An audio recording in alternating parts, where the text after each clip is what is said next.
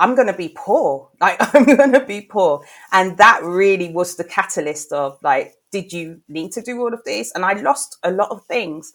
And losing those things made me realize that I hadn't maintained myself. Welcome to Everyday Leadership, podcast where I interview leaders not defined by position or title. Everyday people who lead their lives in extraordinary ways. And on this podcast, they share their stories, their life lessons, and practical tools in the hope that it will inspire everyday people like you and me to realize we are everyday leaders. So today I have the pleasure of having a conversation with Miss Dannique Blake. Miss Dannique, how are you doing? Hey, I am so good today. It's just unbelievable. And the sun is shining for us. So I can't, Wow. I can't want for anything more. It's good. Well, it's cold out there though. I mean, I'm indoors, so I can't feel it. See, I went out this morning for a run. It was like -2 out there. Oh. It was blitz. Oh my gosh. But it's so good. It's good. I heard that's the best way to tone up, apparently. I'm not trying it, but You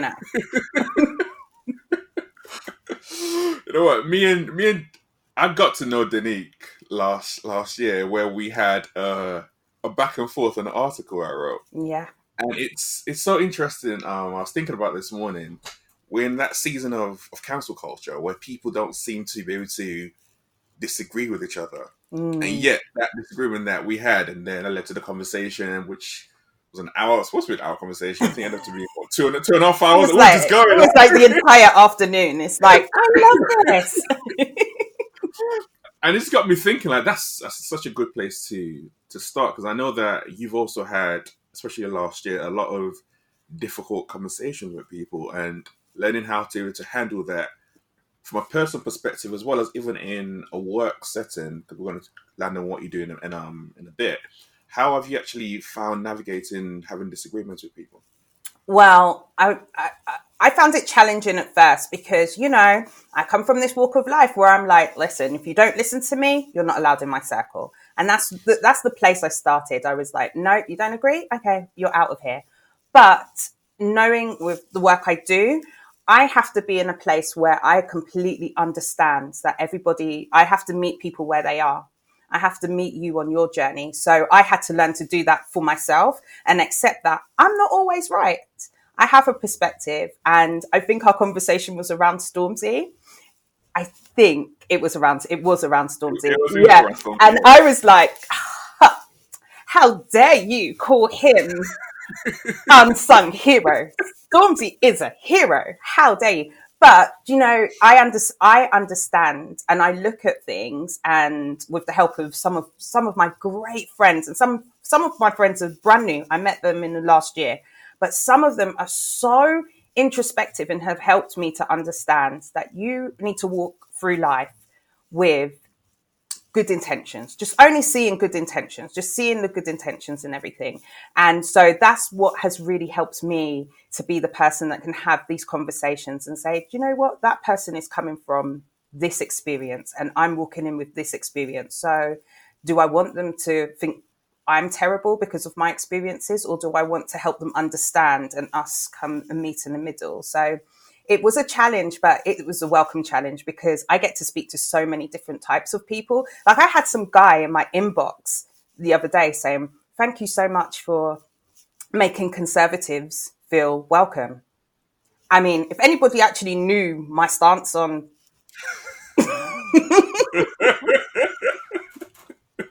I don't know if that would be a comment, but I think it's just the fact that I'm happy. I'm okay to have those conversations. And if we agree, it's okay. It's fine. I don't believe in duality.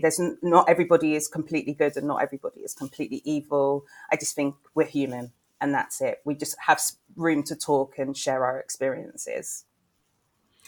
Yeah, that is so true. There's a good and bad for certain things, but we're all human and we all have our own different ways of looking at life. However, one thing that comes up a lot when it comes to disagreements and what I've seen with cancel culture is ego. Yeah. like parking that ego to the side is not easy. Like when someone says something to you and that internal like frustration wells up and you're like, I just need to calm down, Mm, breathe, do some woosah, and just let mm, it all out. So that's never I think traversing that ego is always a hard one to do. I know you do a lot of work with leaders and cultures, and you deal with people with big egos. yeah. So I'm just curious to see, even from your perspective, like how do you deal with that, especially when in the workplaces? So I think it's more about how I nurture my ego. So I walk into a room knowing that I'm an expert and believing I'm an expert and knowing my worth and knowing that I know my stuff. So when I'm challenged with big egos, I then pull myself back and say, do I match this ego that doesn't belong to me? Do I pick up this other person's bag because I want to match their ego, or do I maintain my own? And most of the time, I'm not going to say all because, we're human. We're allowed there's area for flaws, but You got wiggle room. there's wiggle room.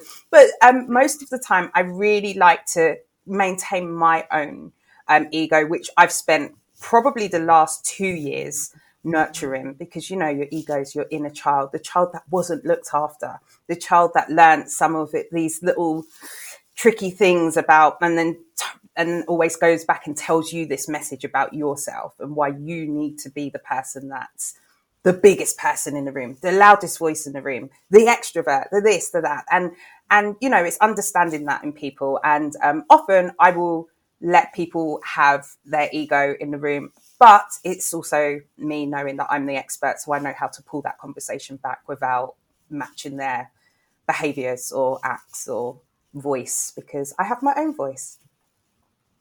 Have you always walked into a room and just felt like, I'm the expert here, I own this space, or is that something you've had to work through over the years? It's something I've really only adopted in the last year and a half.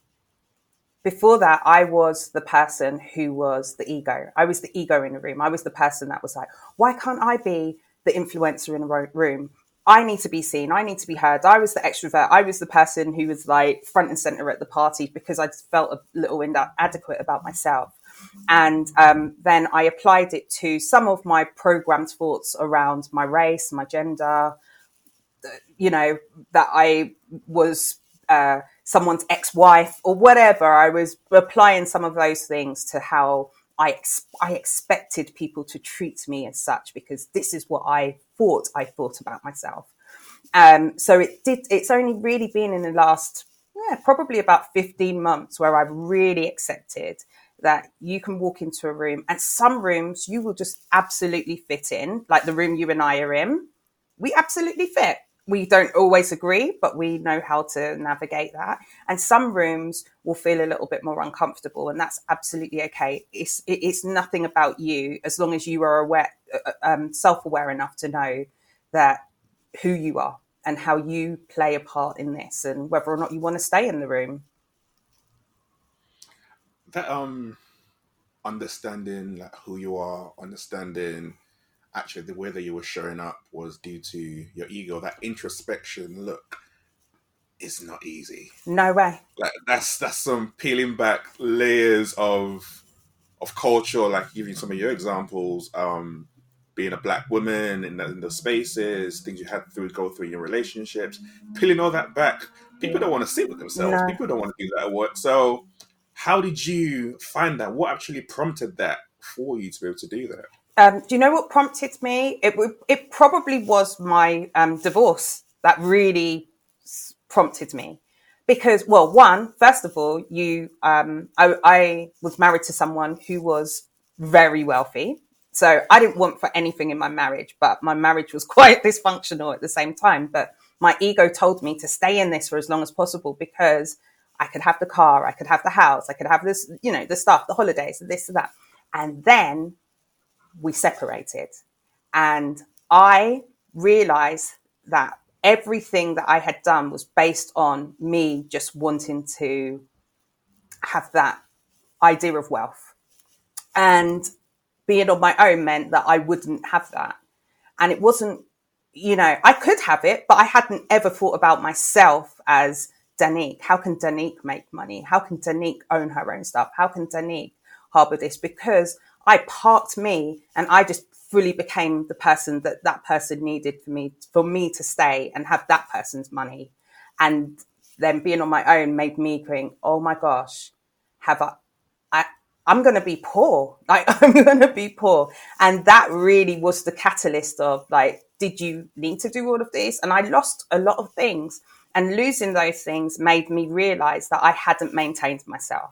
I hadn't been looking at myself. I hadn't been developing myself. I hadn't been growing myself. I didn't really care that much about my career. It was all about, okay, I can just land this job, but I know that if I leave or if anything happens, I can get this guy's money and we can spend stuff.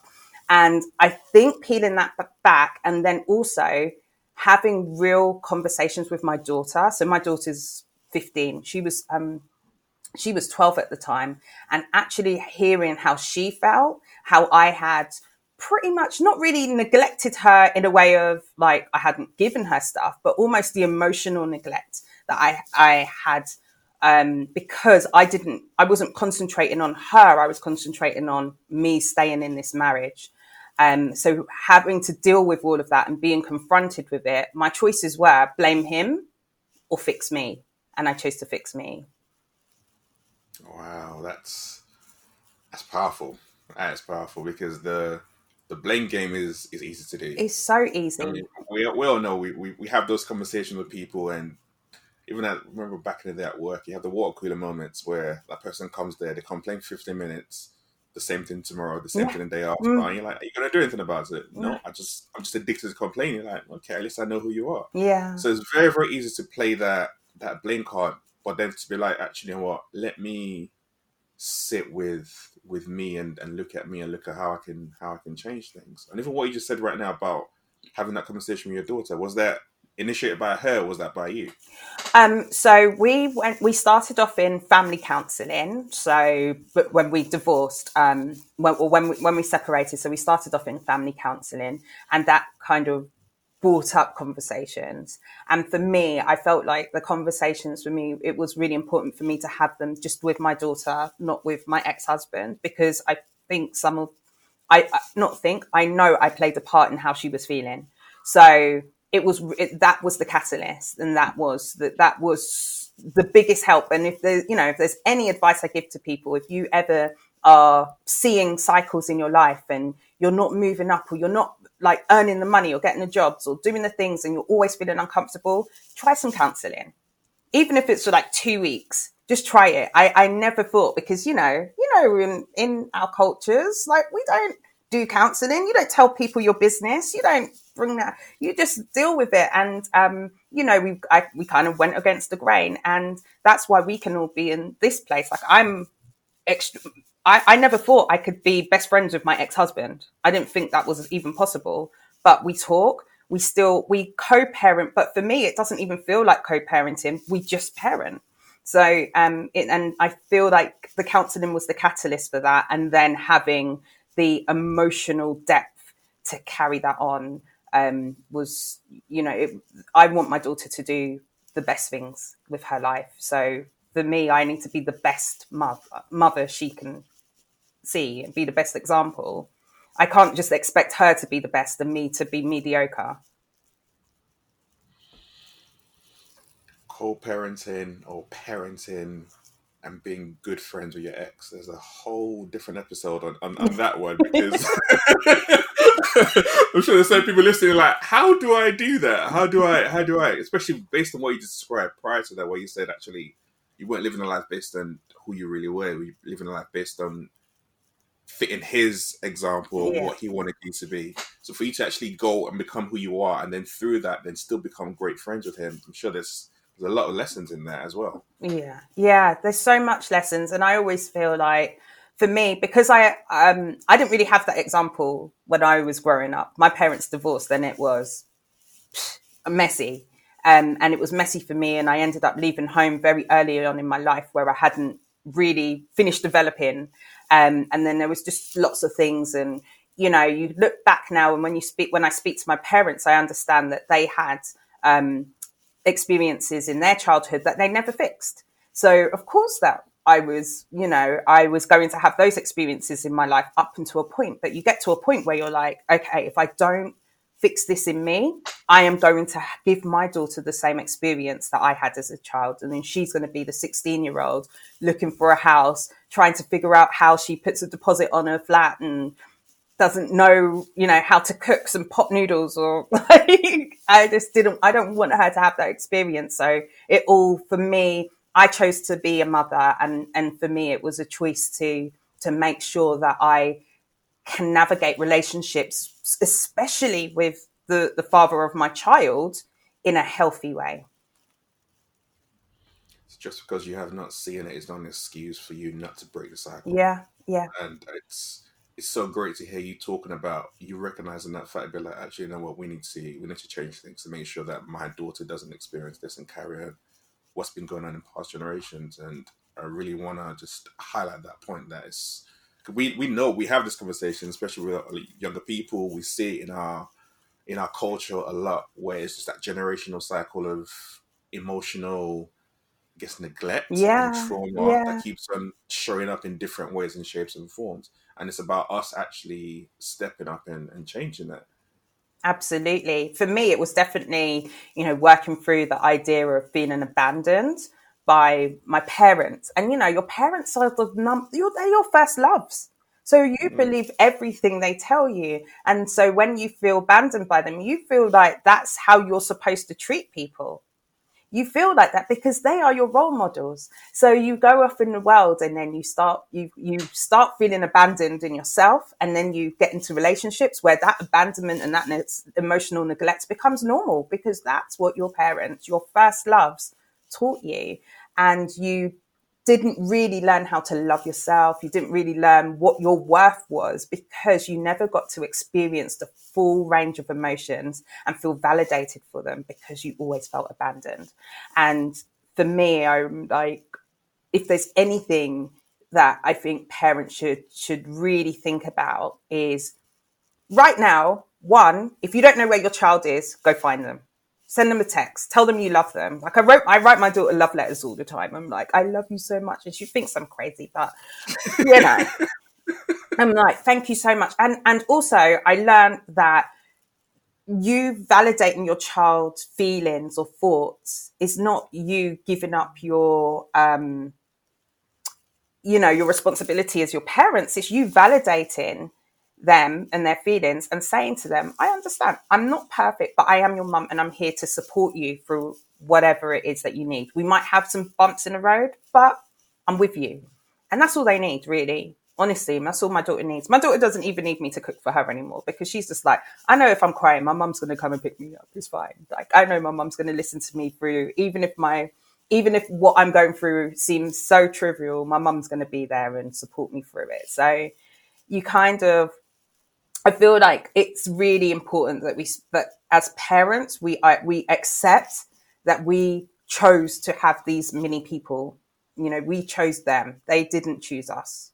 We chose them. We chose to have them. And it's our responsibility to really let down our guards around our egos, because, we've got this whole thing of sometimes things seem disrespectful to us. And sometimes those things are just cultural, passed down from grandparents or whatever. But it's having the conversation so your child knows your boundaries and you know your child's boundaries. Preach! That's all I got today. There's a quote that you put up, which said, I think everyone loves the honest person until the honest person strikes a chord within the truth. But they weren't ready to receive. And that reminded me of a conversation we were having before. And I just wanted to talk about that quote in particular. That have there been times and situations where you've received honest feedback which has stung and felt like criticism, but actually when you reflected on it, it made a massive difference to your growth or your trajectory?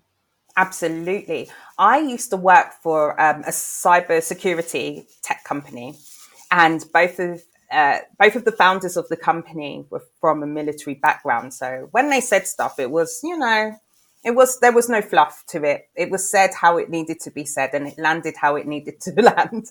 And I remember the first time, so the CEO and the COO were both my managers, and the COO, I remember him saying to me, Dannique, you're really good at what you do, but you're you act like a lost puppy dog. And I was like, how rude. How rude for you. How dare you call me a lost puppy dog? Do you not know what's happened in my life? Do you not know I'm a black woman? Do you not know racism? Do you not know sexism? All of these things came to mind. All of those things came right to the surface where I was like, that's it. I'm not working here. How dare he speak to me? Ego, ego, ego, ego, ego, ego. And then, I took a break. And I really thought about it. And even, I think it wasn't really until the beginning of this year. So earlier, probably after my birthday, which was the first week of January, I really thought about it. And I was like, there were things that were said, but I remember that one most prominent. That if he had never said that to me, I never would have sat down and thought, oh my gosh, this is how I'm showing up in the world.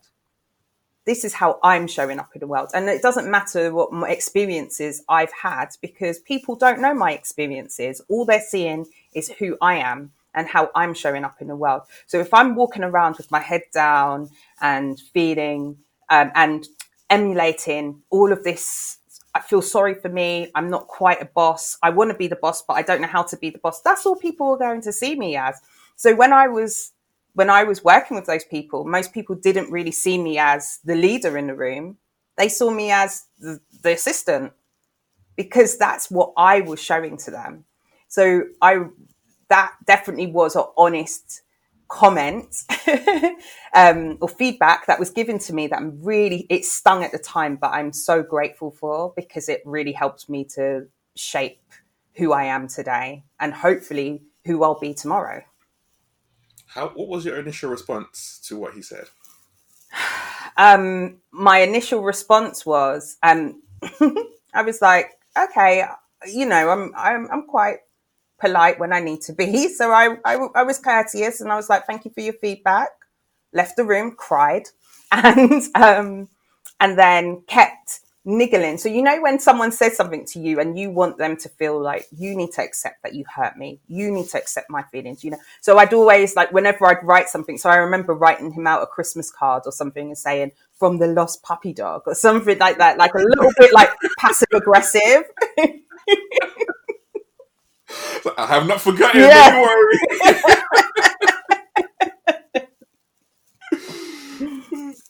So yeah, I think it was probably, my response was probably more passive aggressive, because when you're working in a workplace, you're like, okay, I don't want to bite the hand that feeds me, but you need to know you upset me. You need to know this, because how dare you make me feel that feeling of uncomfortableness? But he knew what he was doing, and it was good.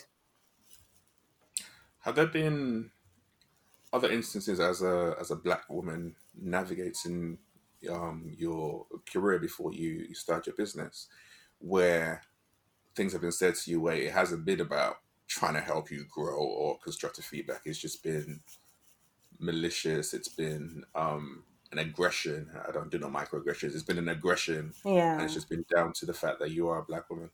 Yeah, and it's I have to be completely honest, it happens a lot. And it's by everyone, all races, all genders, all sexualities. It has happened a lot throughout my life, and definitely in my career. And even as I've been growing my business now. And particularly I find it funny now, because I realize it is actually more of a fear-based response from people. That I've had a couple of black women sort of feeling like, well, how dare you not talk about racism in the way that I'm talking about racism. And then instead of that being a conversation to navigate, like, oh, why do you not feel it? What's your experience been? It's been something more of a challenge, as opposed to, I really want to understand your perspective on this. I really want to understand why you come from this angle when everybody else listens to me. and they understand my angle. So I definitely have had that. And I think one that stands out the most is I had, I don't want to mention any names, but I had a lady who is a connection with me on LinkedIn, and she had a conversation with me via Zoom that was almost a battle of, I'm going to tell you, Dannique, that you are wrong. And I'm going to tell it to you in the worst way possible. And I'm going to try and gaslight you and make you feel like you don't understand because you're an Uncle Tom. You're an Uncle Tom, Dannique. The way you address racism isn't how I address racism. And I was so disappointed because for me, again, I've walked through my life, I think, expecting that from other people who don't understand the history of Black people, Black races. But I, you kind of give a little bit of wiggle room again for that because you're like, I know there's a little bit of like miseducation, miscommunication, ignorance, whatever it is. But when it happens from people in your own, who walk in the same space as you, who've had pretty much similar experiences to you, who are a little bit older, so I say should, like, because I'm an idealist, so I'm going to say should here. But they should be your role models. They should be the people you look up to and say, I know we disagree, but I really feel comforted by you being in this space. It hurts so much more because you feel knocked down. And possibly that's due to some of my childhood trauma. But a large portion of it is just feeling like I can't believe I have to give this education to someone who not only is a bit older than me, but also who's had similar experiences to me. So, I mean, for what I do is I don't really take most things personally, and people meet me where they meet me, and sometimes meeting me might not feel comfortable for them if they're in that space.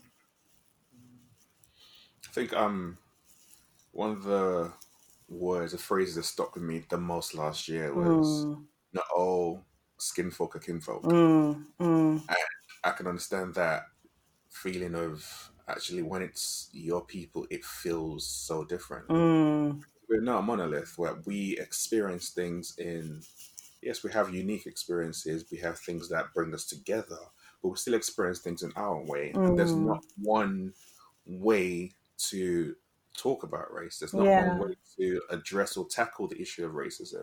It's not, we'll keep on talking about, it's not one size fits all. So, and this applies a lot when it comes to dealing with this issue. So I can understand that feeling of you should know better. You should be talking to me better. We should be meeting, and whether we agree or disagree, that's okay. We don't have to do that, but we can still talk about it, and then we can still support each other on. But like that's how it should be around. Not come into you're good to stay on the phone for. I ain't gonna lie, I was locked up. I was thinking like, listen, I don't have time or energy for people who just got like, bad vibes. I was like, nah, I don't. This work is tiring and draining as it is. I don't need to hear it. So you're good to be able to stay on and listen, because I was like, nah, I gotta go. Yeah, no, I mean, for me, I was kind of like, I don't know what it was. Maybe there was, at that point, I was just so shocked. I was just so shocked that this was the conversation. It wasn't nurturing. There was no growth in it. I knew at the end of that conversation, we would never speak again. And so I don't really know what my reasons were for staying, possibly my ego, but who knows? Now you're the founder of Cultured Insights. Yes. Tell the people what Cultured Insights is all about. Well, Cultured Insights is the brainchild of me. So I worked in these spaces where I was like, we had these diversity and inclusion workshops. We had these anti-racism workshops, and nothing changed. We'd have them and people would one day go, oh my gosh, okay, I'll just make sure I don't say things out loud. And, for me, I was just like, well, that wasn't really the point, was it? It was almost like, we want you to be really introspective about why things happen in the workplace. So Cultured Insights really is a place where we really want to help you develop your company culture. We really want you to understand that your HR, your diversity and inclusion, and how people experience your workplace, whether or not they're your employees or your external customers, how they experience your workplace. All of that is all part of your culture. So we do look at areas of diversity and inclusion, but we include it as part of the workplace culture. And we help companies to build their culture to make it really inclusive and really think about psychological safety at the workplace. So we're not the people who come into your workplace and say, you know what, if there's racism, just call it out, because we know, that's not safe all the time for people. It's not, if your culture isn't the place where you can call stuff out, if you called it out, you're probably not going to be there next week. So we want leaders of companies to really understand how they can develop their culture, and they can become a bit more self-aware as to why people are having not so positive experiences at the workplace, whatever those experiences are. And what would you say is, if you had to drop like a major key of how companies can actually create spaces for psychological safety, spaces for open conversation, spaces to actually start to dig deep into the root cause of their cultures, what would you say that would be? If there was one word? Yeah. Integrity. Is that from the leaders or I think anyone who owns a company, so if you're from a private company, if you're a founder of a company, if you walk into your space and you create this workplace and you are telling people, oh, I am people focused, but really you are profit focused, that's not integrity. You be honest with your people, so people know when they walk into your room what it is. Am I walking into a space where if I do something wrong and it jeopardizes profit, that I'm going to be fired? Or am I in a space where there's room for making mistakes and people are going to allow me to be people? Integrity.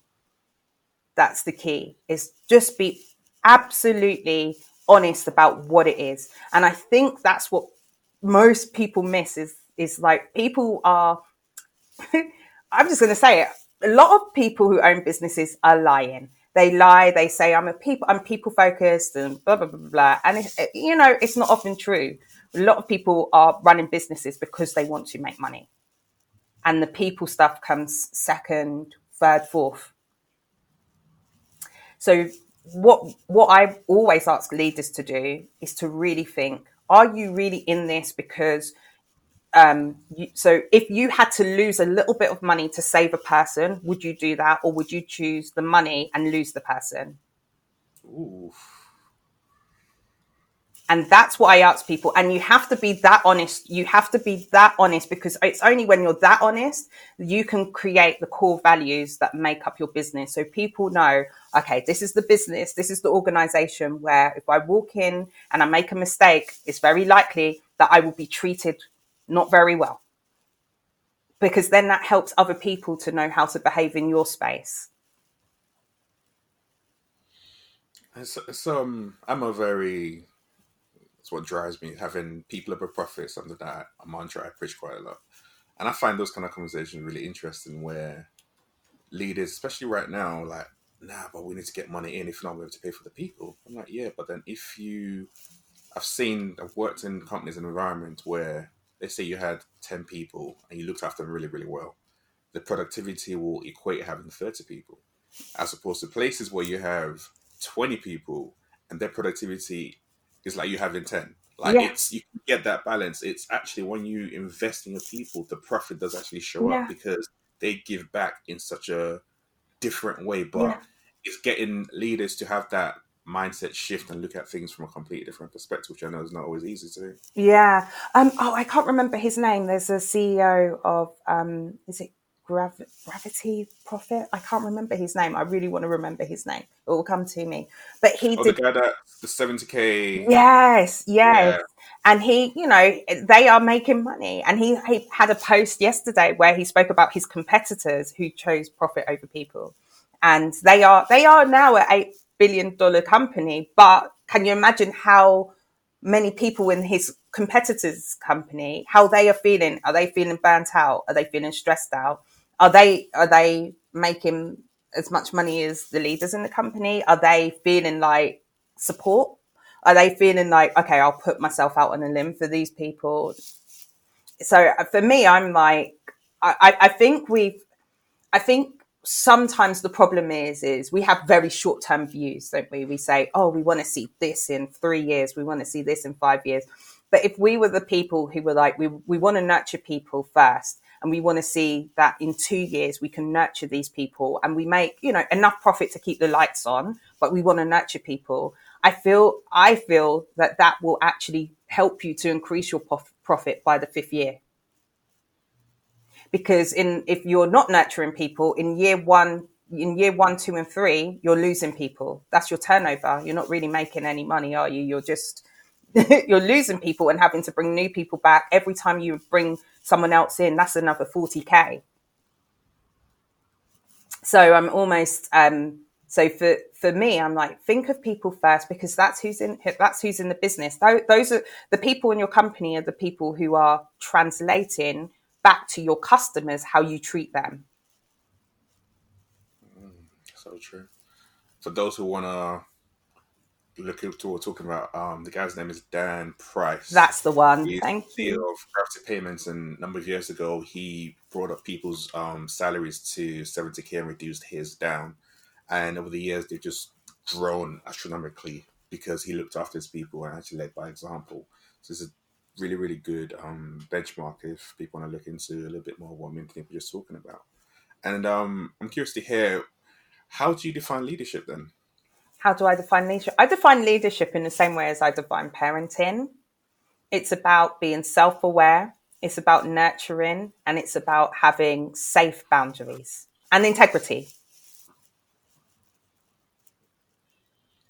Nurturing leadership in work. How have you seen a lot of that in your own experiences when you worked in the corporate spaces? So I try my best not to reside in corporate spaces. So I've pretty much only really had jobs within startups, but I have had a stint at a very, very, very, very well-known public sector organization where they definitely do not have nurturing leadership. But in most of the startup companies I've worked at, even if things have gone pear-shaped, the leaders have wanted to, their intentions were to be nurturing. Their intentions, even if it came from a very narcissistic view, shall we say, they wanted their team to be mini them. They wanted to teach their teams how to be them. And then I guess sometimes where we can make mistakes is that we're not fully equipped to be leaders. We don't know how to navigate confrontation or issues in the workplace, and that's where I think the problem stems, as opposed to someone walking into creating this business and saying, I actually want to be a terrible person. I want people to feel bad in this space. I want people to have minimum wage and not be able to pay their rent. I don't think many people are walking in to be a leader like that. Yeah, it's very interesting. Yesterday, I was having a conversation with a friend of mine, and we were talking about, especially in the startup world, when founders become CEOs, how much, or his question was actually, how do you go from a startup to a scale up to a bigger company? And we both landed on the fact that a lot of that stems from a founder knowing when to step back and let someone else take the reins. And we'll then go back and forth around how hard that is, because you see a lot of founders in CEO positions and some of them should not definitely be there. Yeah. Some of them don't want to be there, but then they feel they have to be. And it's always a very interesting one. So as you worked a lot in startup world, I wonder what your take is on that. Yeah, I think I've had the same experience. So for me, I think there are so many people who feel like if they stepped back from the CEO role, that this would no longer be theirs. This, and the company is an extension of them. But someone who's really great. So James Routledge from Sanctus, he recently stepped back, and he now has a CEO working at his business. He's still the founder of the company, and he still plays a very integral role at that business. And it's just understanding that the business is still yours. You still can make decisions, but there are people who are skilled in certain areas to help shape your business and grow it in a direction that you might not be able to, but you can still be an integral part of this growth. Yeah, let's look into him actually, because I know also the founder of Monzo. Yes. He also recently stepped back. Yeah. As well, because of those similar reasons. Whereas I was playing a role where I don't want to be, and it's kind of made decisions to step back and let someone else run with it because it's not mine anymore. And it's always a very hard choice. That's your baby. Like you said, you see leaders as parents. That's your baby. You're letting go. Yeah. Like that emotional. Attachment, the hard work that you've put into it. You've got the story. But my story for me, and I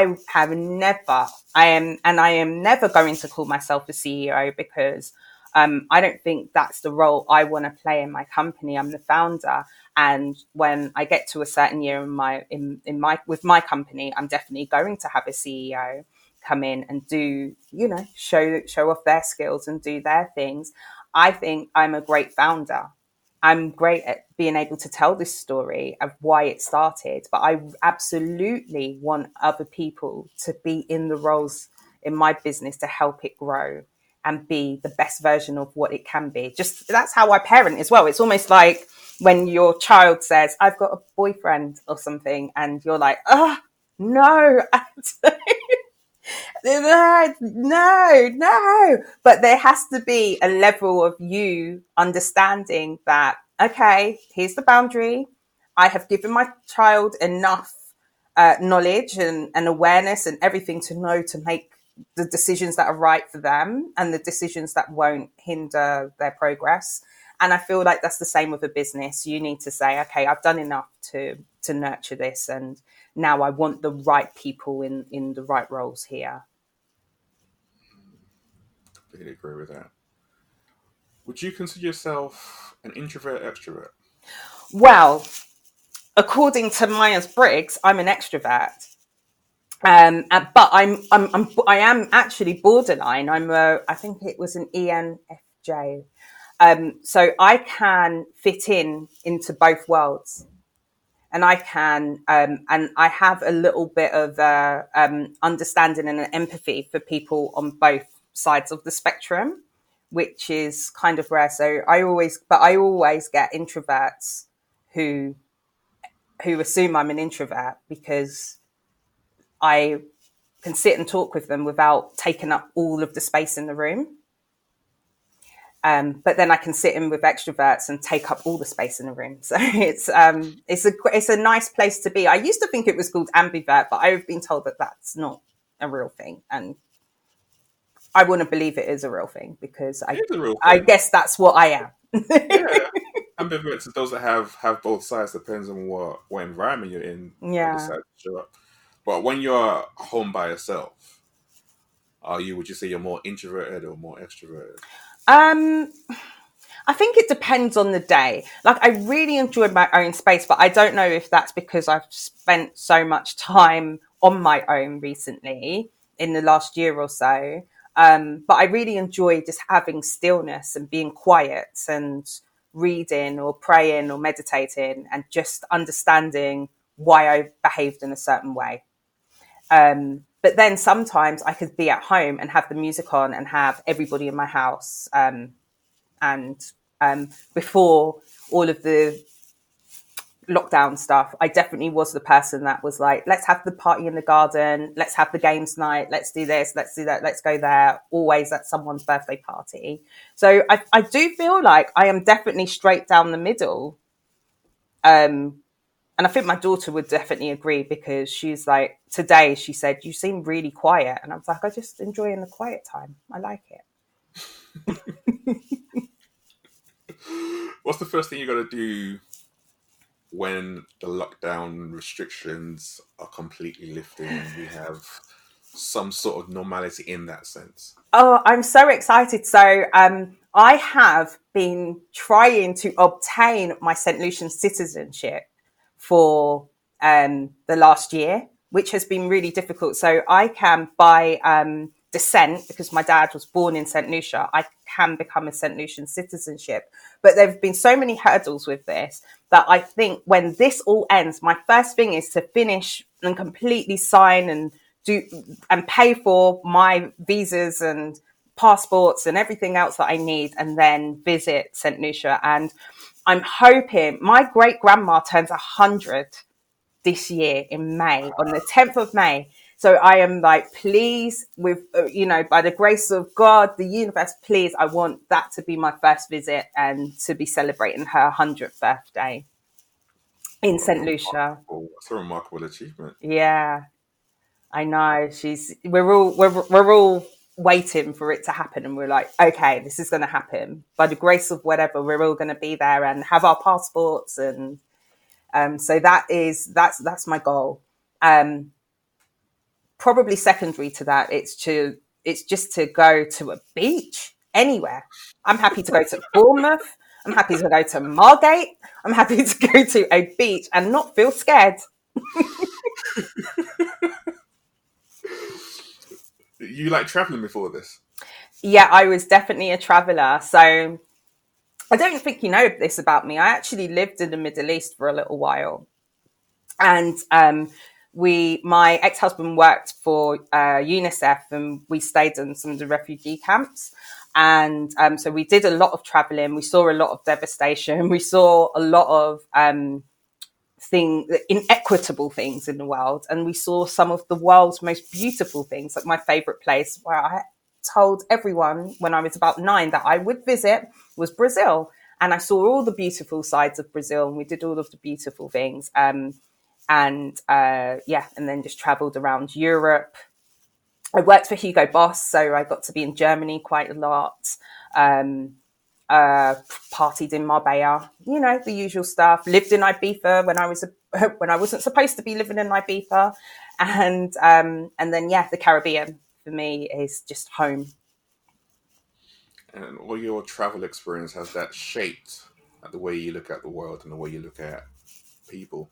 Definitely. I think for me, it actually shaped how I looked at our media, how I saw our media, because I'm seeing this thing occur in Syria, Lebanon, wherever I am. And then our media is reporting it in such a different way. It made me really understand that we all have a perspective.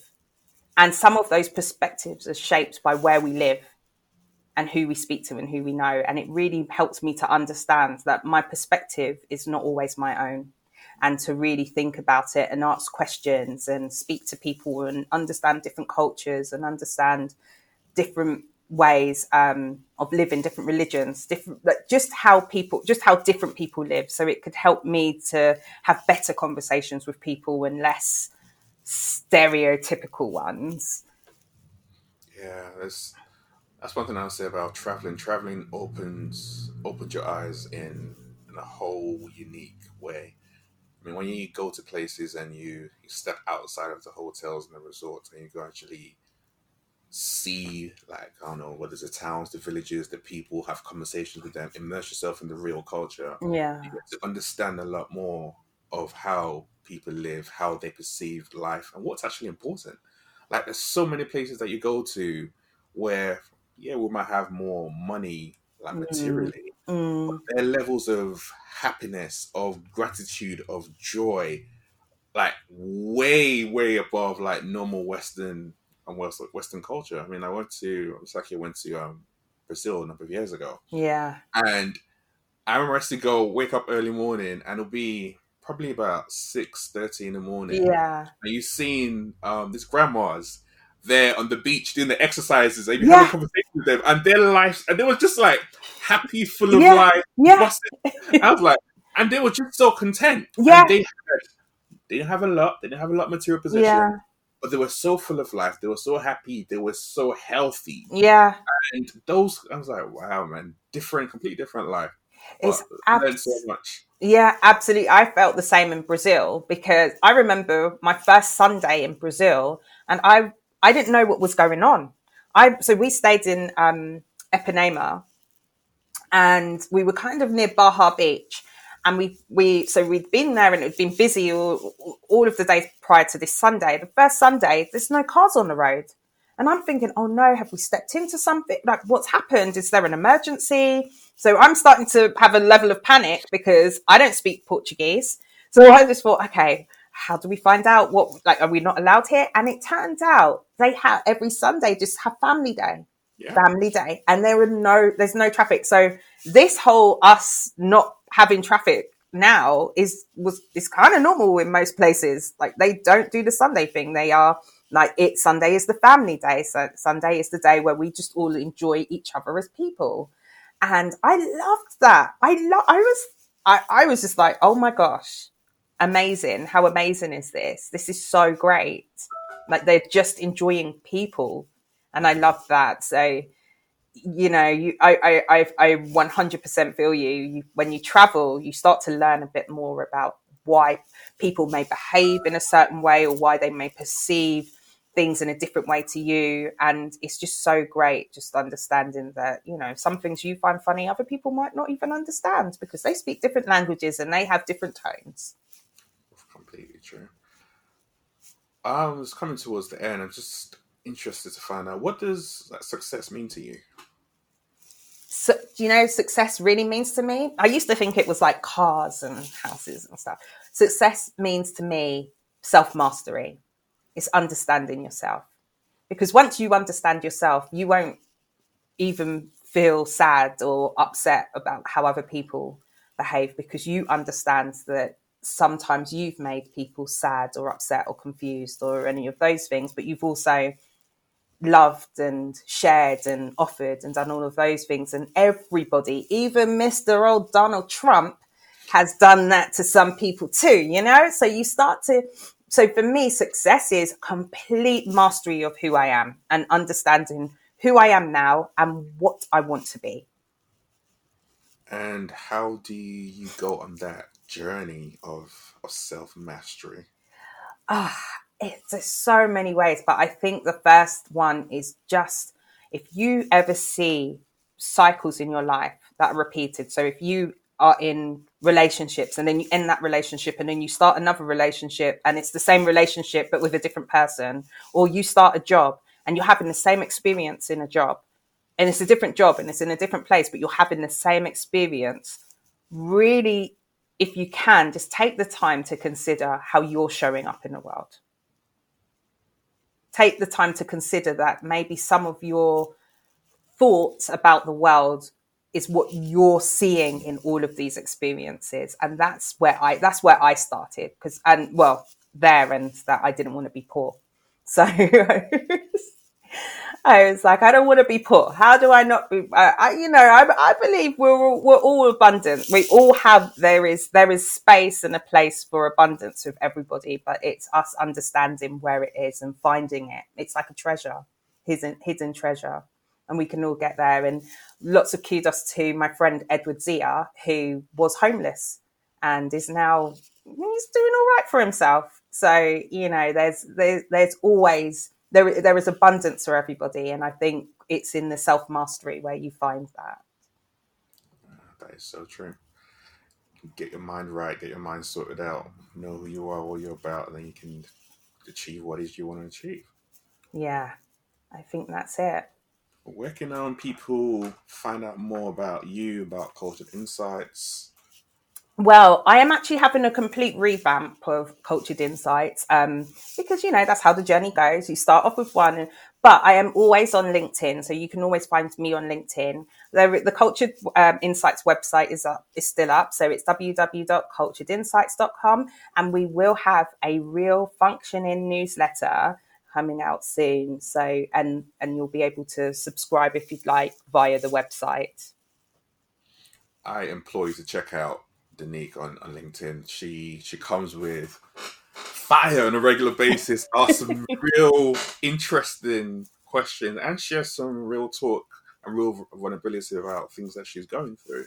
So that's why I love your intake on LinkedIn, and definitely recommend it to people. And I wanted to say thank you for just coming on, sharing the realness of your experiences and how you see life. And even talking about business and work and family and how all that kind of intersects and the learnings from your experiences. It's been really, really, really valuable, and I appreciate it. Yeah, no, I want to thank you because, you know, our conversation when we first met could have gone such a different way. And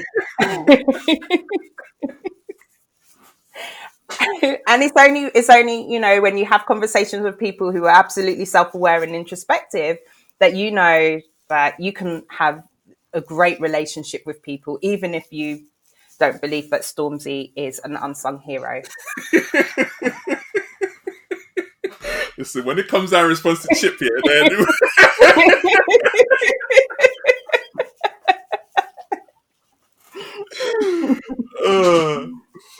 this is Everyday Leadership. See you soon. Thank you for listening to this episode of Everyday Leadership. You can check out the show notes on www.mindsetshift.co.uk/podcast, where you can find out more about my guests and how you can contact them.